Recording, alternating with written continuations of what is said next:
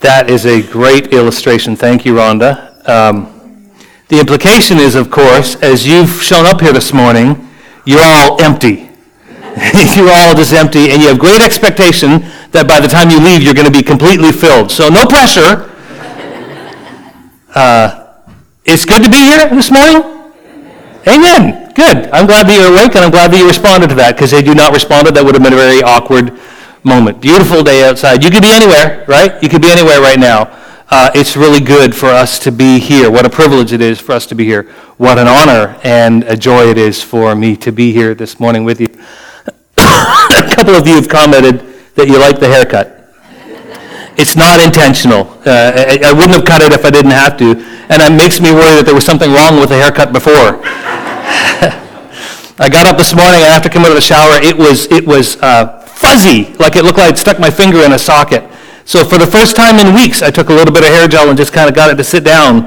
And I thought, how is it that when your hair is only that long, you have to do anything with it at all? It is good to be here this morning. It's really good to be here. Before we open the Bible this morning and take a look at something I want to challenge us with, let's spend a few minutes together in prayer. Listen, in the weeks ahead, we haven't got exact dates right now, but in the weeks ahead, we're going to be doing some different things in our Sunday services. I anticipate there'll be several weeks that I will not be able to be here again, as God will lead me through this chapter for myself and rebuild me again. And so we're going to have a couple weeks that we are currently now starting to plan out. What does it look like for a Sunday gathering without a sermon? Mornings where we spend maybe some time worship in song, worship in prayer, worship in extended readings, things like that. So we're working on some of the logistics of what that might look like for us. So I want us to just pause for a minute and take a couple minutes to spend in prayer. And I'm going to do that. It's spur of the moment, so no pressure. Are there prayer requests that you would like to share this morning? Is there anything specifically you would like us to pray for this morning? And I know it's on the spot and it's last minute, but is there anything that you would like to bring this morning you'd say, I would appreciate if our church family would pray for, whether it's a need or whether it's a celebration, whether it's a Thanksgiving. If there's anything specific you'd like me to mention in prayer this morning, please feel free. Yeah, Gail. Our pastor's been ill. It would be fun to pray for him. The only reason your pastor is standing here right now is because you have been praying. Let me, and I'm not trying to draw the morning out. Let me just quickly say, I wish I could testify to you that through this chapter of illness, I have been a warrior in my faith and in my prayer. And I can't testify to that. I can tell you that on some days I've said to God, that's all I got. God, I believe, but help me in my unbelief. And I've been empty, and I've been crushed, and I've been dark, and I've said to God, I'll give you what I got, but it's really next to nothing. And what I want to tell you this morning is that God is faithful and has taken the little insignificant, pathetic faith that I've been able to offer on some days, and he stood me here this morning. That's why you have us. So we haven't got enough faith for that. That's why we have us. That's why we have us. Your faith in Jesus Christ is an absolutely personal, intimate thing.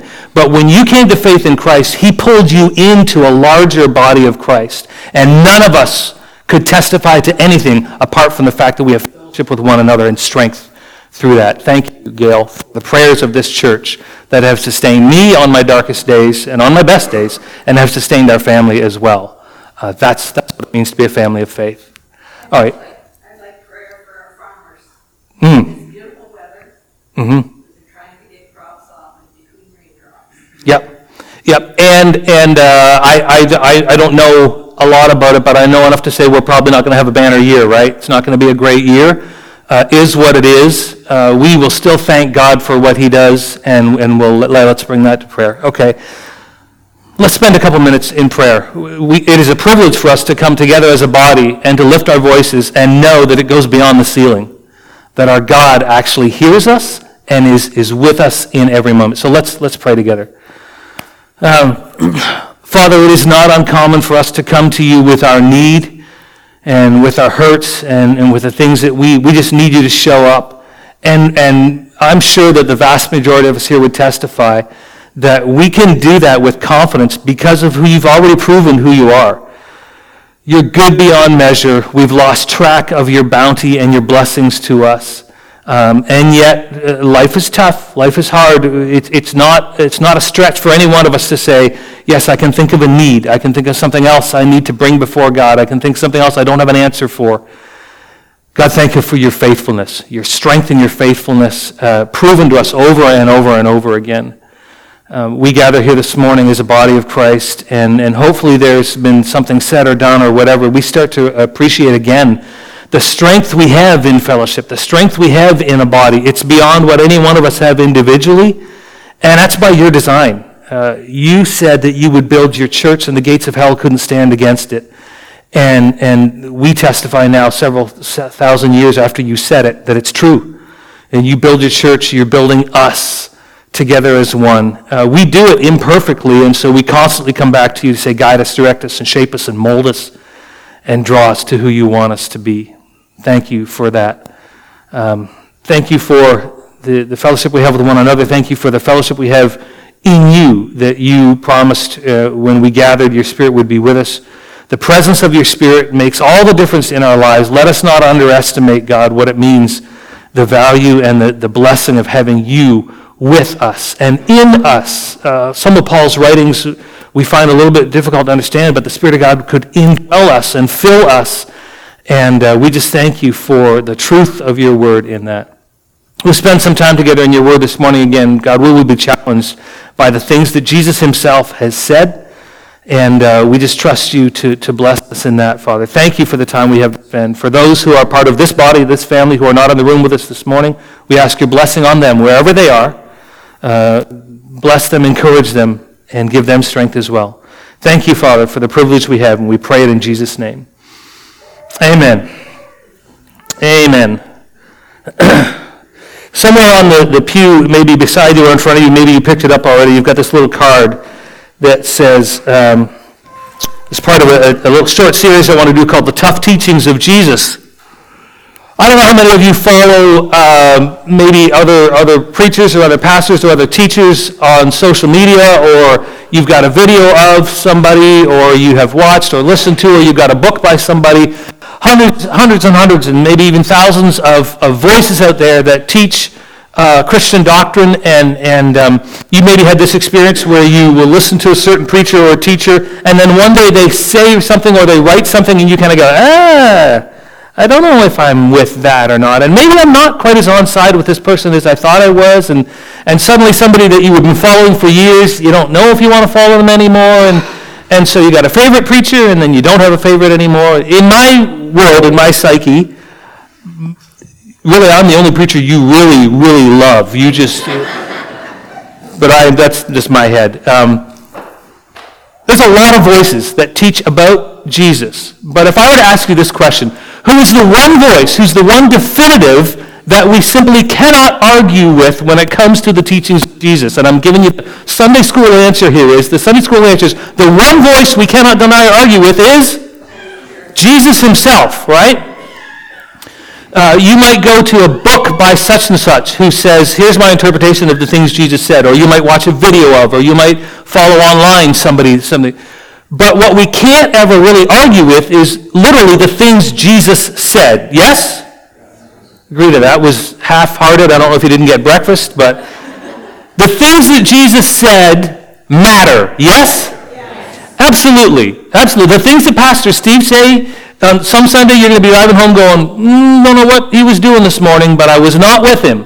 But you can't argue with the things that Jesus said. So for the next few weeks, I'm going to put something in your face. I'm going to rely on the fact that I think there's a level of maturity in our church that you can afford to be poked a little bit. You can afford to be prodded a little bit, because we're going to look at some of the tough teachings of Jesus, some of the things that he said, and here's what I think we do with them. We take them and we know them. We're going to look at one this morning. It's completely familiar. You've heard it before. But because it's tough, we kind of compartmentalize it and go, yeah, I know about it, and I'm just going to park it. And I'm just going to leave it. Because if I really dig into it, it's going to demand more of me than what I want to give. So I'm not going to argue with it. I'm not going to disagree with it. I'm just going to package it and set it aside. And I think that's what we've done with some of the tough teachings of Jesus, because we have verses that we know. Go ahead to these verses. There's verses in our Bible that say, really, all you need to do, if you want to be saved, if you want to follow after Jesus, all you need to do is believe it.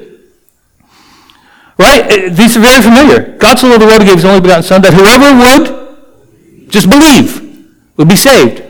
So we say, done, I believe. And Romans says, if you declare with your mouth Jesus is Lord, and believe in your heart that God raised him from the dead, done deal. You're saved, right? You've heard the phrase before, God said it, I believed it, that settles it. That's the end of the matter, right?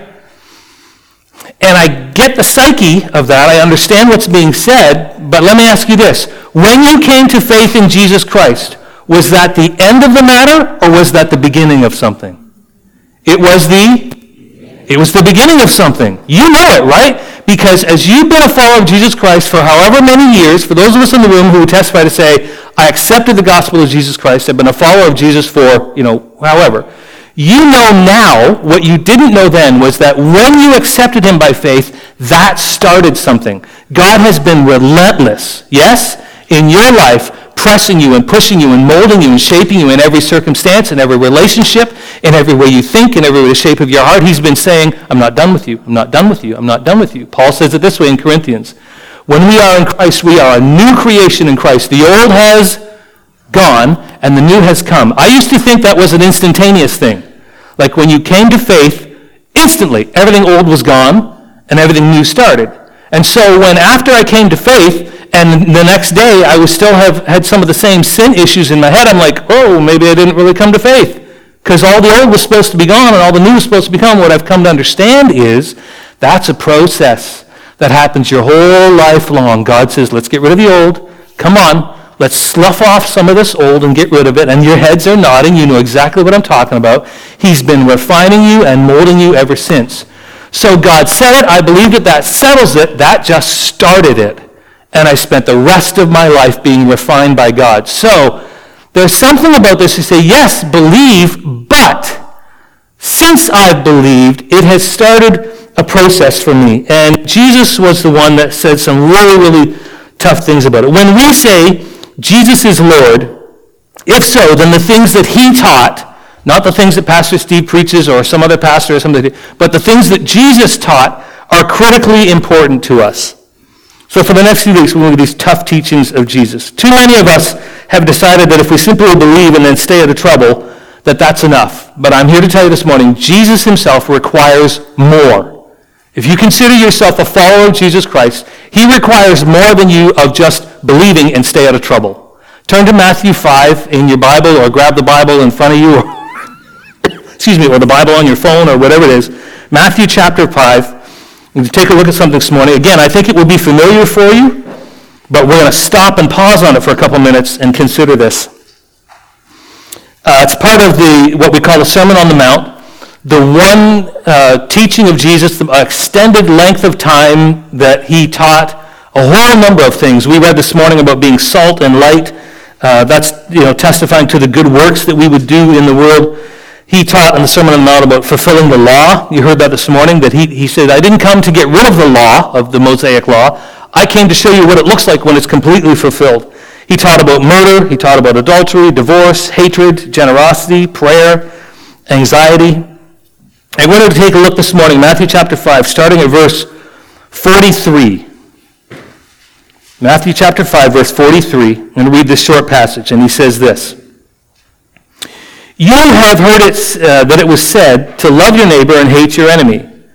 But I tell you to love your enemy and pray for those who persecute you, that you may be sons of the Father in heaven. He causes the sun to rise on the evil and the good, and sends rain on the righteous and on the unrighteous. If you love those who love you, what reward will you get?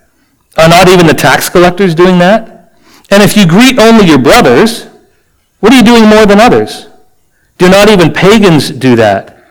So be perfect, therefore, just as your heavenly Father is perfect. We could park just on that last sentence and talk about the tough things that Jesus said. Jesus said, you are to be perfect just like God.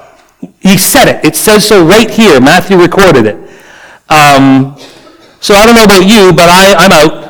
Like, I'm done. If that's the only thing Jesus ever said, I'm in deep, deep trouble, because I have no idea how to be perfect like God. And I think you and I both know we don't get there by effort. So let's start with this confession. He says this: I want you to love your enemies and pray for those who persecute you. Can we start by saying together here this morning, I'm not very good at that. And I'll say it myself. I'm not very good at that. I don't think anybody is good at I don't know of anybody who is good at loving their enemies. It's not natural. It doesn't make a whole lot of sense. But would it be fair to say that if anybody could ever be good at loving their enemies, it probably should be followers of Christ? I'm talking generically, broad sweeping strokes. If anybody is going to be decent at loving their enemies, it probably should be followers of Jesus. Would that be a fair statement? Right? I mean, if we sit back as people who testify to the grace of God, the forgiveness of God, the mercies of God, the renewal of God, the reconciliation of God, if we were to sit back and say somebody else is going to have to show us how to love people they disagree with, that seems incongruent. That doesn't seem consistent. So if anybody should be better at loving their enemies, it should be Christians. Let's park on the two words that are central to this passage this morning: love and enemy. And the first thing I want to say about this passage, and he talks about loving your enemies, is love is not a feeling or an affection. The use of the word love here is not love like, oh, I love chocolate chip cookies. And I do. When Heather makes chocolate chip cookies, I love them. All right? Or I love puppies. Or that's not that. That's not what this love is talking about. This love that he's talking about is active. It's not about how you feel towards someone. Jesus taught his disciples that love was about sacrificial giving. When he said, greater love has no man than this, that one would lay down his life for another. That's the love is actively, when I'm giving up of myself for your benefit, that's love. And it doesn't really have anything to do with how I feel about you. It's what I'm willing to give up for you. That's the way he defined it. And then he showed them, right? Ultimately, he showed them with his life. In fact, if you go ahead to the next screen, when you look at John 3:16, we're familiar with it. It says, God so loved the world that he gave. Now, the way the English translation of this verse looks, it sounds a lot like God so loved, like, oh, I love the world. I love humanity. I should do something because I have this warm, fuzzy feeling about creation. That's not what it's saying. God did not give because he felt a certain way. The better translation would be, God's love was shown in that he gave. It was the active giving of his son that proved and demonstrated his love. So his love was such that he gave, not that he felt warm fuzzies about us and so was compelled to give. It's not a feeling. God's love is actively expressed in the giving of his son, and the love of Christ for us is actively expressed in the giving of his own life. Romans chapter 5, go ahead to the next one, says this thing about the love of God. God demonstrates his own love for us, and that while we were sinners, Christ died for us. Now look, here this connects us back to the Matthew 5 passage. Look, while we were God's enemies, by the grace of God, we say amen this morning, that every single one of us sitting here who testifies to be a follower of Jesus Christ can say there was a day in which I was an enemy of God. I was at the very least uninterested. I didn't know, I didn't care. I was happy to live my life in pride, in whatever. I was indifferent to God. The Bible says when we were in that place, we are the antithesis, we are his enemies. And while we were in that place, God reached out to you before we reached out to him. God did not reach out to me because I took the first step or because there was something he saw in me. God reached out to me when I was still indifferent to him, when I was an enemy of his, when I didn't know anything about it or care anything about it. While we were his enemies, we were reconciled to him through the death of his son. How much more, having been reconciled, shall we be saved through his life? You see how, while we were enemies of God, he gave. When it was undeserved and unprovoked by us, God gave. This is the love of God, and it's the same love that's being described in Matthew chapter 5. So when we look at Matthew chapter 5, it says, love your enemies. Here's the description of what it means by love. Go ahead to the next screen. The love that he's talking about in Matthew chapter 5 is this. It's not a feeling. He's not telling us in Matthew chapter 5, I want you to feel differently about your enemies. I want you to develop a new way of just embracing them and feeling towards them. He's saying, no. The love that I'm talking about is an unconditional, active expression of self-sacrifice that's intended for the benefit of someone else, in this case, someone who I disagree with, someone who doesn't think like me, doesn't agree with me, the benefit with the intent of moving that antagonistic relationship towards healing and reconciliation. I'm going to read through it one more time. This love that he's talking about. Jesus said, if you're a follower of mine, I want you to love your enemy. And what I mean by love is, you make an unconditional, active expression of self-sacrifice that's intended for their benefit so that the relationship can move from antagonism to healing.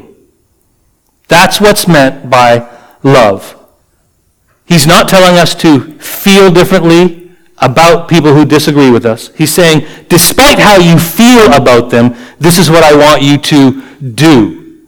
Now, this isn't really a matter of interpretation. This is something that we'd say, well, maybe that's what the word love, we look at the language, and the word that he used was a verb. It was not an adjective. The word love is a verb, so it's active. And this is what Jesus said. In the Matthew passage, we find him saying a number of different things in which people went, if that's what you're about, maybe not. Thousands of people followed after him because he fed them and he healed them. And through miracles, they knew there was something special about him. But when he got to some of his tougher teachings and he said, if you really want to follow me, if you're interested in what I'm about, he said things like this, you have to love your enemies. You had to be salt of the earth.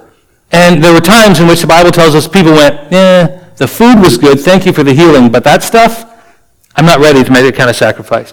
This is what he meant by love, and active. Okay, let's move ahead to the next thing. The next word we want to look at is loving your enemy. Who is your enemy? Now, you're going to be careful about that question to say, well, in the big picture, are we talking about the enemies of the Christian faith? Are we talking about those who are opposed to Christianity? Most often, I'm disheartened that I hear a lot of times Christians in our culture talk about our enemy is our government. Oh, our government's out to get us. Our government is doing this to us and doing that to us. Listen, context of what's happening globally in the world, in Canada, our government is not the enemy of the church. You got to twist my arm really, really hard to make that case. I understand what happened a couple summers ago when the government put this wording around churches that were looking for funding for summer students, and that was all a mess. It was terribly handled by the government, and since then there's been some Band-Aid solutions to that whole thing. Listen, our government in Canada, regardless of whether it's a liberal government, conservative government, any government, the government in Canada is not the enemy of the church. You got to make that case really hard to convince me of that.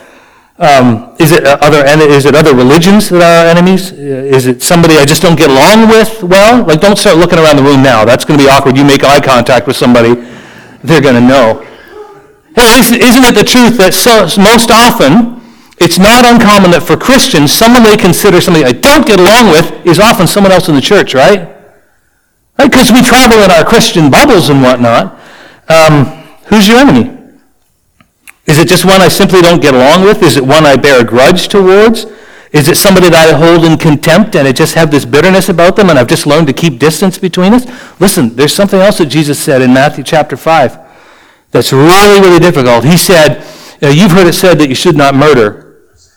But I'm going to tell you something, guys. If you harbor bitterness in your heart towards somebody, you're violating the same principle. It's no different.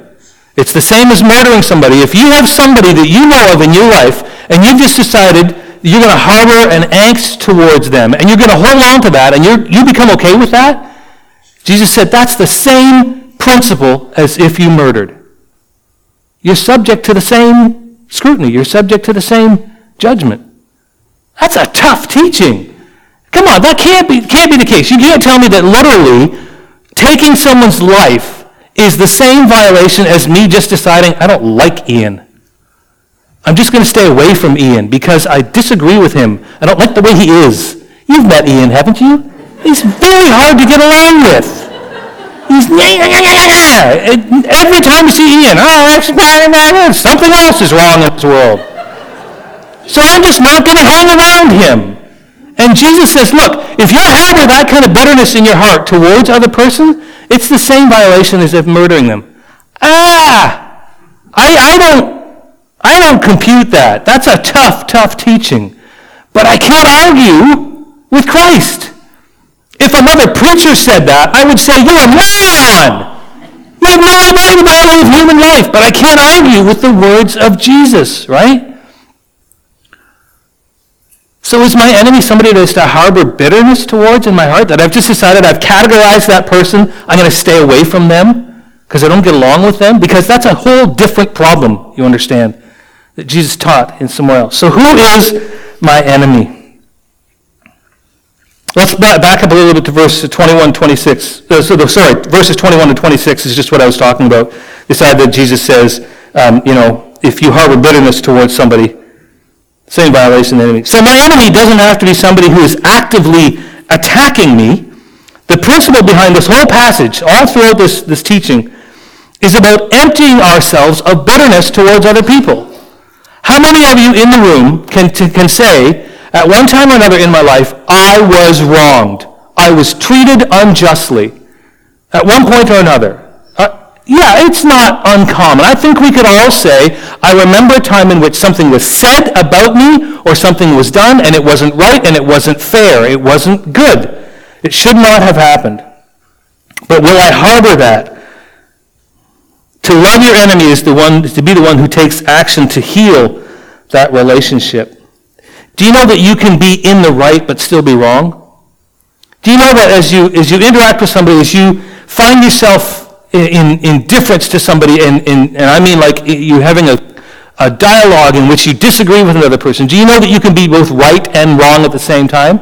You can be right about the issue. You might be the one that's arguing for what is actually right and true, but you could be wrong in the sense that you harbor bitterness towards them because they disagree with you. Being right is not the win. Proving that you're right is not the win. When you find yourself in conflict with somebody, convincing them of the right is not the win. The reconciliation of the relationship is the win. And Jesus says sometimes that's going to cost you. You're going to have to give up something in order to reconcile that relationship. There are lots of people who are good at this. Listen, we ask this question here. Why don't I just get along with my friends and avoid my enemies? That seems like a relatively pleasant Christian thing to do. I mean, we're looking for peace in the world. Blessed are the peacemakers. So, get along with your friends, and for the people who are just idiots, who are not going to listen to you anyway, who are just, they just cause you every time you bump into them, the whole Ian thing, right? They just grind on you the wrong way. Just avoid them. Categorize them and say, unhealthy, I'm not going to be around them. Listen to what Jesus says about this, and we already read it this morning. These few verses, chapter 5, 46. If you love those who love you, what reward will you get from that? Aren't even the tax collectors doing that? And if you greet only your brothers, what are you doing more than others? Don't even pagans do that? This is Jesus' way of saying this. Look, it's not Christian just to get along and avoid. Everybody can do that. There's lots of people. There are the vast majority of people in our culture today who don't claim Christian faith, who have nothing to do with the gospel of Jesus Christ, who aren't church-going people. A lot of them are better at relationships than what Christians are. Because they've learned how to get along with people they get along with and avoid the people they don't. And so they live relatively peaceful lives because they've learned how to categorize people, love those who love them, stay away from those who don't. And Jesus said, if you want to follow me, I require more of you than that. Because anybody can do that. You don't need to have faith. You don't need to be a follower of mine to do that. Anybody can do that. What I require of you as my followers is something more. I need you, in order to testify about me, I need you to love your enemies. I need you to go beyond what people are expecting. He's demanding something of us here. Being willing to follow after the teachings of Jesus means we go beyond what's expected. And so it means this. Go ahead and put up our last screen. This is the same screen we had on earlier. This is a tough teaching of Jesus Christ.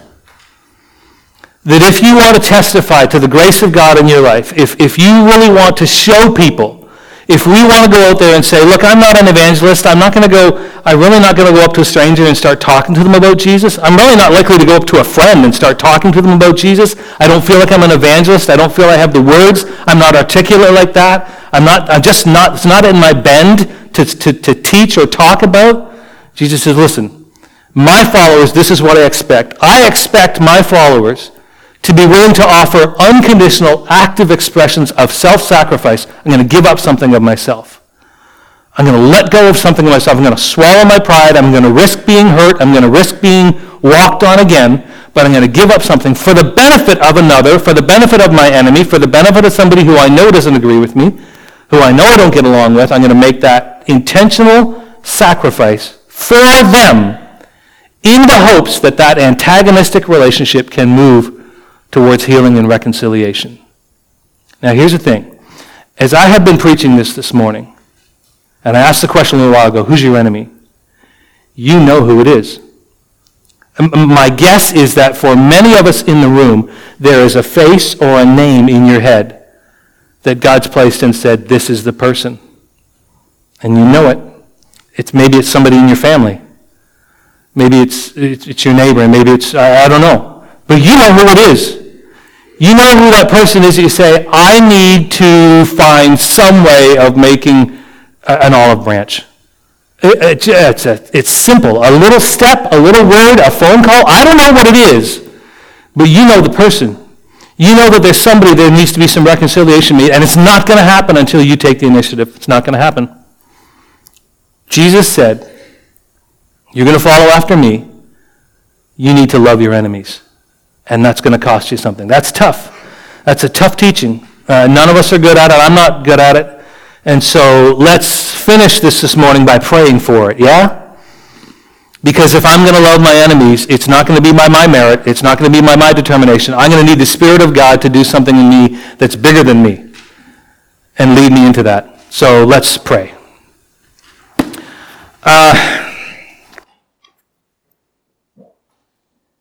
This is tough. Father, this is a tough teaching. On a grand scale, I believe culture and humanity would experience something very differently if followers of Jesus Christ were consistently loving our enemies, making efforts of self-sacrifice to heal relationships. If that was happening often and frequently and all the time, I think the news that we hear in each evening would be very different. Father, we don't get a lot of encouragement from what we see on the news or what's happening in our world or in our culture. There's not a lot there to be encouraged by. There's a lot of angst. There's a lot of anger. There's a lot of division. There's a lot of strife. There's a lot of fighting. There's a lot of reasons that everybody can prove everybody else is wrong. So this is really tough. When you say things, when Jesus said things like love your enemy, and we come to understand that loving means unreasonable sacrifice initiated by us ultimately for the glory of God, but to reconcile with people that feel and think differently than us, it's really tough. And we are going to need your Spirit to shape us and mold us and guide us in every way in order for that to happen, God. So as we allow these teachings to percolate in our lives and to chip away at some of the hard edges on our heart and hopefully start to mold the softer edges of our heart, we ask you, God, to be faithful in that with us and encourage us in it. These are tough teachings, but we will take encouragement in your word because we know who you are. We can also testify at the same time that God has already done in our lives things that we would not have expected otherwise. So thank you, God, for that. May the glory of your name be evident in the lives of your people. We are your ambassadors. We are your representatives here on earth. Guide us, shape us, mold us, and encourage us. And I thank you, Father, for all of that because you're faithful to it. I pray it in Jesus' name. Amen. Can I ask our worship team to come on back up and help us close out the morning with one more song before we finish?